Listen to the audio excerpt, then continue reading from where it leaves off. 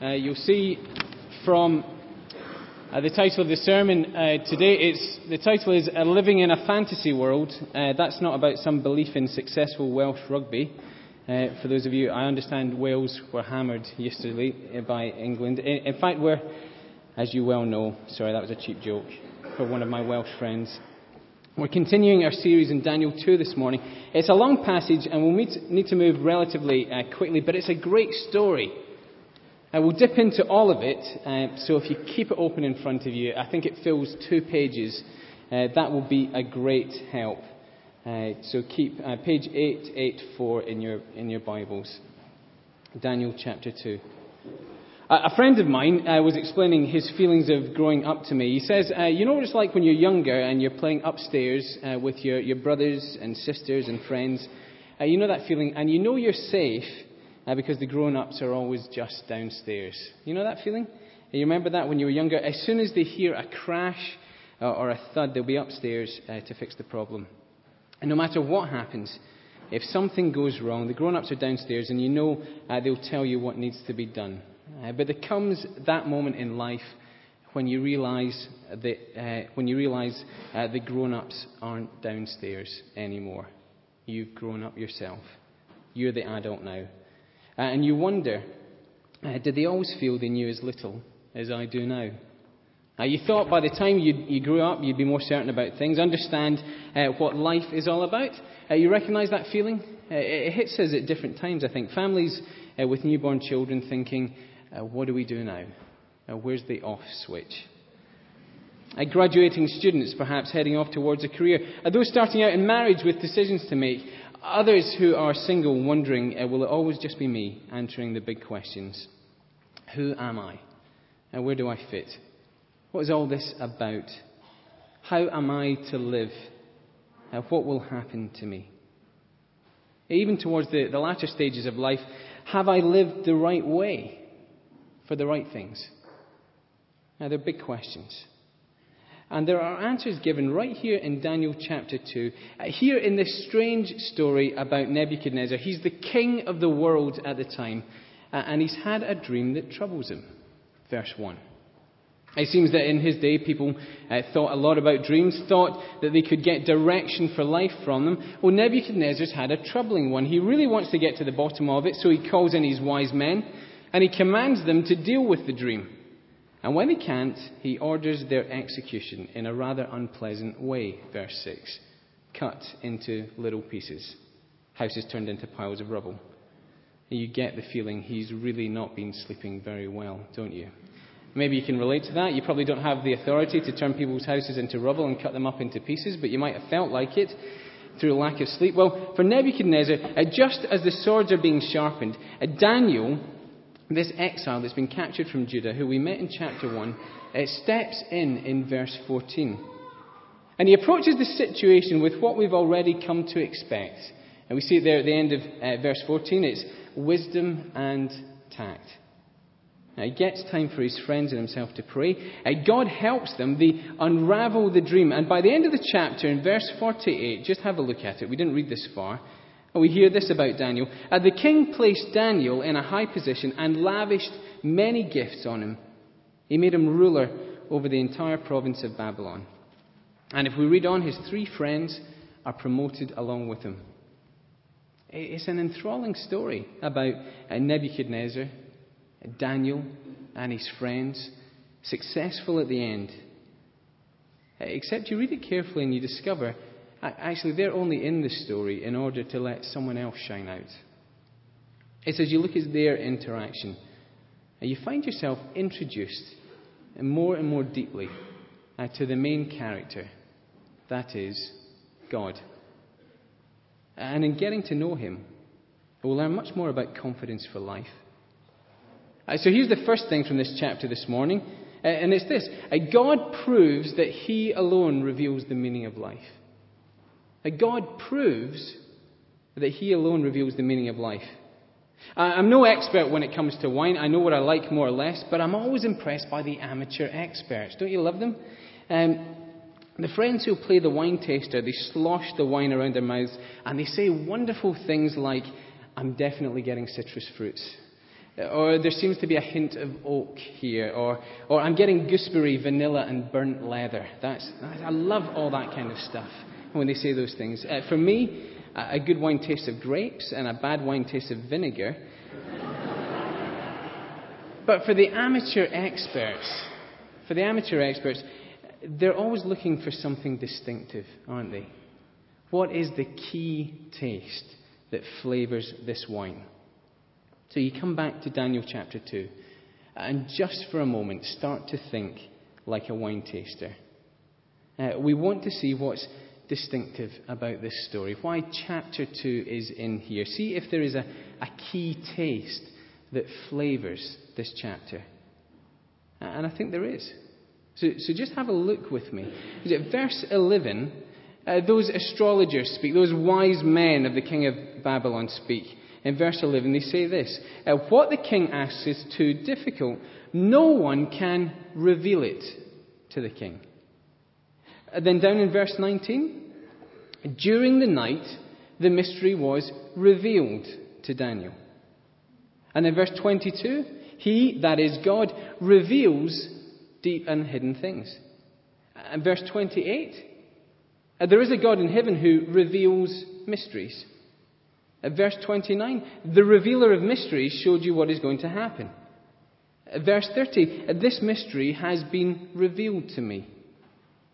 And then what I think is the punchline of the chapter from the lips of this pagan king in verse 47, surely your God is the God of gods and the Lord of kings and a revealer of mysteries, for you were able to reveal this mystery. You spot the key word? You catch the key taste that flavours the chapter? This whole story is a setup.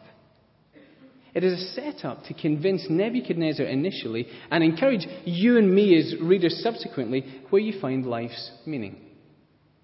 And God is proving that He alone is the revealer.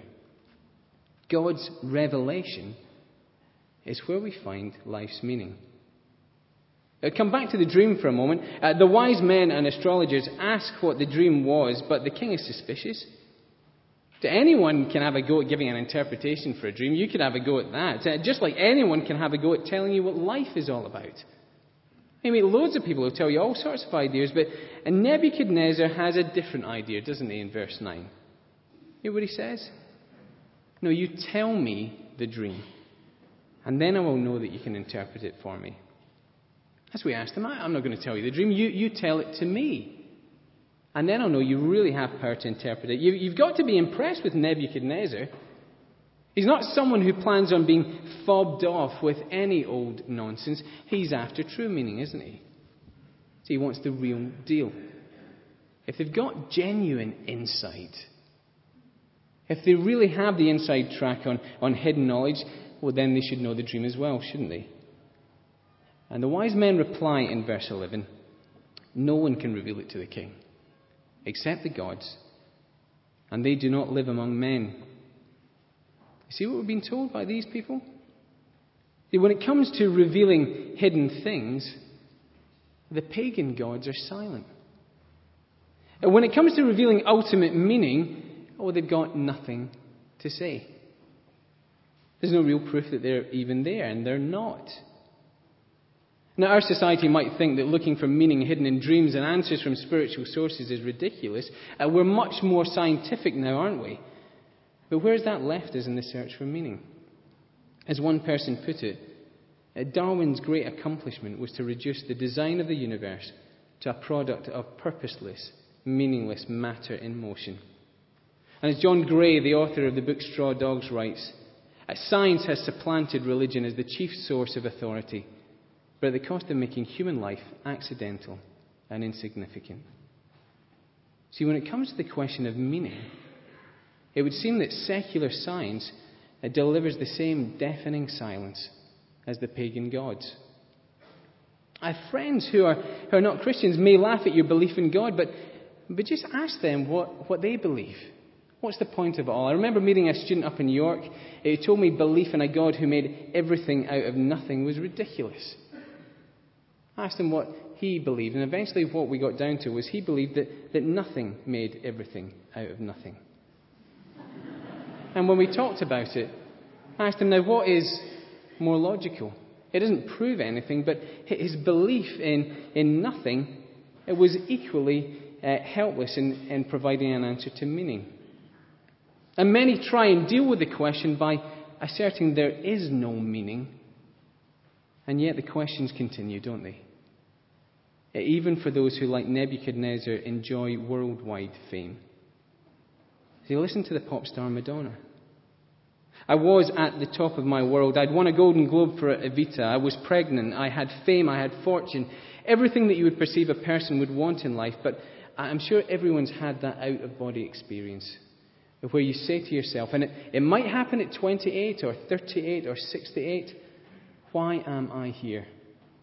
Why am I inside this body? Now, what am I doing? Now, looking for answers about meaning. And I don't think when you read Daniel chapter 2 that God is suggesting you to go looking for meaning in dreams. Don't think that every cheese-fueled nightmare is significant. I always seem to have bad dreams if I eat cheese too late at night. Well, don't think that we're to depend on dream directives from God. And that would be to miss the point of Daniel chapter 2. Now, the point is that wherever you are, enticed by the latest spirituality or impressed with a bleak kind of scientific atheism, the real questions of life will only find answers from the God of the Bible and his own revelation. He is the one who, verse 22, reveals deep and hidden things. He knows what lies in darkness, and light is with him. See, if you're a Christian, we're being reminded listening to God is the right thing to do. He really does know everything. And he proves it in Daniel chapter 2 by revealing a dream that no one could know to the King of the world. God proves to you that he is the revealer. Well, here's the second thing from this chapter. And it's this. God explains that he alone plans and controls history. God explains that he alone plans and controls history. Look at the dream itself and notice what Daniel says in verse 29. We didn't read it, but we'll have a look at it. In verse 29, Daniel says, "As you were lying there, O king, your mind turned to things to come, and the revealer of mysteries showed you what is going to happen." You know what we're being told there? God gave the dream in the first place. It's all been set up. And the concern of the dream is the future. What is going to happen? In verses 31 to 35, Daniel describes the dream. So the king looked and he saw a large statue. I guess many of you will have read this before, but we'll go through it. In verse 32, the statue is described for us. There's a head of gold.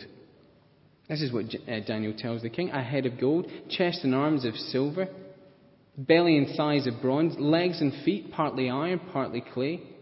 And while he was looking at the statue, verse 34, a rock was cut out, but not with human hands.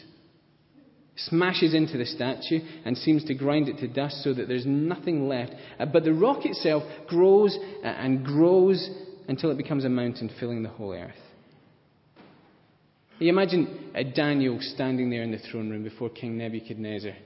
The entire court standing around him. You can imagine the silence, can't you?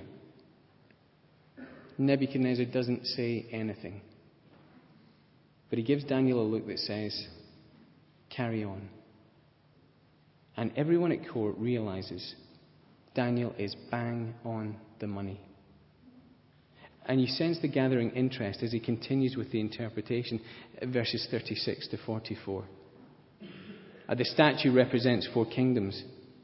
Nebuchadnezzar and his kingdom, they are the head of gold, hugely impressive all through the world of his day. Then there follows 3 other kingdoms, silver, bronze, the clay-iron mix. Then this rock is explained. Well, the rock is God's kingdom. Its location is on the earth, but it's not been set up by people. It's not a human institution. That was the meaning of the phrase, a rock was cut out, but not by human hands. We're told that it was all God's doing in verse 44. The God of heaven will set up a kingdom that will never be destroyed, nor will it be left to another people. There may be a lot in this dream, but let me just underline a couple of things for you. See, what God seems to be revealing is history is not meaningless. It's not meaningless. Our history may seem to be an endless list of kings and queens and empires that come and go. It was once boasted, wasn't it, that the sun never set on the British Empire. There's always sunshine somewhere in the British Empire. I'm told that the McDonald's hamburger empire makes a similar boast. It's always sunny somewhere you can get a Big Mac. That's good to know, isn't it? All empires eventually pass away, don't they? The British Empire has done. McDonald's will one day. Yet God says history is not meaningless. The world is not that described by T.S. Eliot in The Hollow Men. This is the way the world will end, not with a bang, but with a whimper. It's not like that. Now, history doesn't have an end. It has a goal. A goal that has now been revealed to Nebuchadnezzar and to us as readers. A goal that has, at its very centre, God's eternal plans for his people on the earth. Verse 44. The God of heaven will set up a kingdom that will never be destroyed, nor will it be left to another people. It will crush all those kingdoms and bring them to an end, but it itself will endure forever. Now that's where life's heading. So if you want to find meaning and purpose, well, you need to keep focused on this goal. And if God is revealing that history is not meaningless, then he's also revealing that it's not haphazard. Well, just notice verse 37. Daniel is speaking to King Nebuchadnezzar again, and he says, "You, O king, are the King of kings. The God of heaven has given you dominion and power and might and glory." You see what this says? History is not ultimately in the hands of kings or presidents or prime ministers or captains of industry. Any power they have has been given to them. Now, they can use or misuse it. They'll have a certain amount of room to maneuver, but they're not ultimately in charge. Now, they will be accountable, not just to voters or to shareholders, but to God. You look back at Daniel's song of praise back in verse 20. Praise be to the name of God forever and ever. Wisdom and power are his. He changes times and seasons. He sets up kings and he deposes them. See, history is in God's hands. And that means your history is ultimately in God's hands too. To live any other way is to be living in a fantasy world. See, we're being reminded, if we're Christians, that trusting God and living for him is the right thing to do. Your future doesn't depend ultimately on your ability or your skill. It depends on God's plans that he's revealed.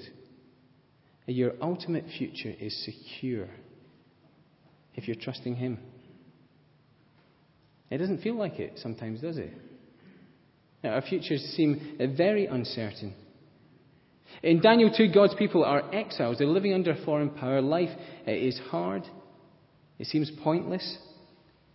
But God, who is the revealer, tells them he will one day establish his kingdom. Until that time, he remains in control of every earthly power, working things out for his own glory and for the ultimate good of his people. And what about you and me? We listen to the encouragement of Daniel 2, but we have even more encouragement when we come to Hebrews chapter 1. Because the great revealer has spoken a final word about his kingdom and his plans. This is what we read. In the past, God spoke to our forefathers through the prophets at many times and in various ways. But in these last days, he has spoken to us by his Son, whom he appointed heir of all things. He's the king. and through whom he made the universe. The Son is the radiance of God's glory and the exact representation of his being, sustaining all things by his powerful word. After he had provided purification for sins, he sat down at the right hand of the Majesty in heaven. And do you remember the words of the astrologers back in Daniel? What the king asks is too difficult. No one can reveal it to the king except the gods, and they do not live among men. The pagan gods are silent. They have nothing to say. But in Jesus, we do hear God's final revelation. The divine Son has come among men and spoken a final word to us. We know God's plans. Do you remember the words of the dream? A kingdom established, but not by human hands. It's not a human institution. The divine Son has come and established God's kingdom that even today is growing and filling the earth as God gathers up a people for himself who are forgiven through Jesus. We know our future is secured. So if you want to find meaning in life, if you want to know how to live and what will happen to you, well, you need to listen to God's revelation and live for his kingdom. Well, here's the final brief thing this morning. So the wise know how to live no matter what. The wise know how to live no matter what. Daniel is famous in the Bible for his wisdom. But we're not meant to read Daniel 2 and be merely impressed by him. You do realize the purpose of God's revelation is to make you and me wise as well. We're meant to enjoy this wisdom, share it and experience it, so that we'll know how to live, no matter what. See, we ask the question, how am I to live? And Daniel 2 says, humble yourself. Accept God's revelation, and it will set you on a course for his kingdom. It'd be good to think how that's been happening through this week, wouldn't it? It'd be good to sit down and ponder just how you've been listening to God's revelation. What have you been learning from God's word? When was the last time you heard something from God's word and it changed the way you were living or thinking? How has it been shaping your living at home and at work? We wonder sometimes, don't we, if I am living for God, will he really keep me safe? We'll think more about that next week.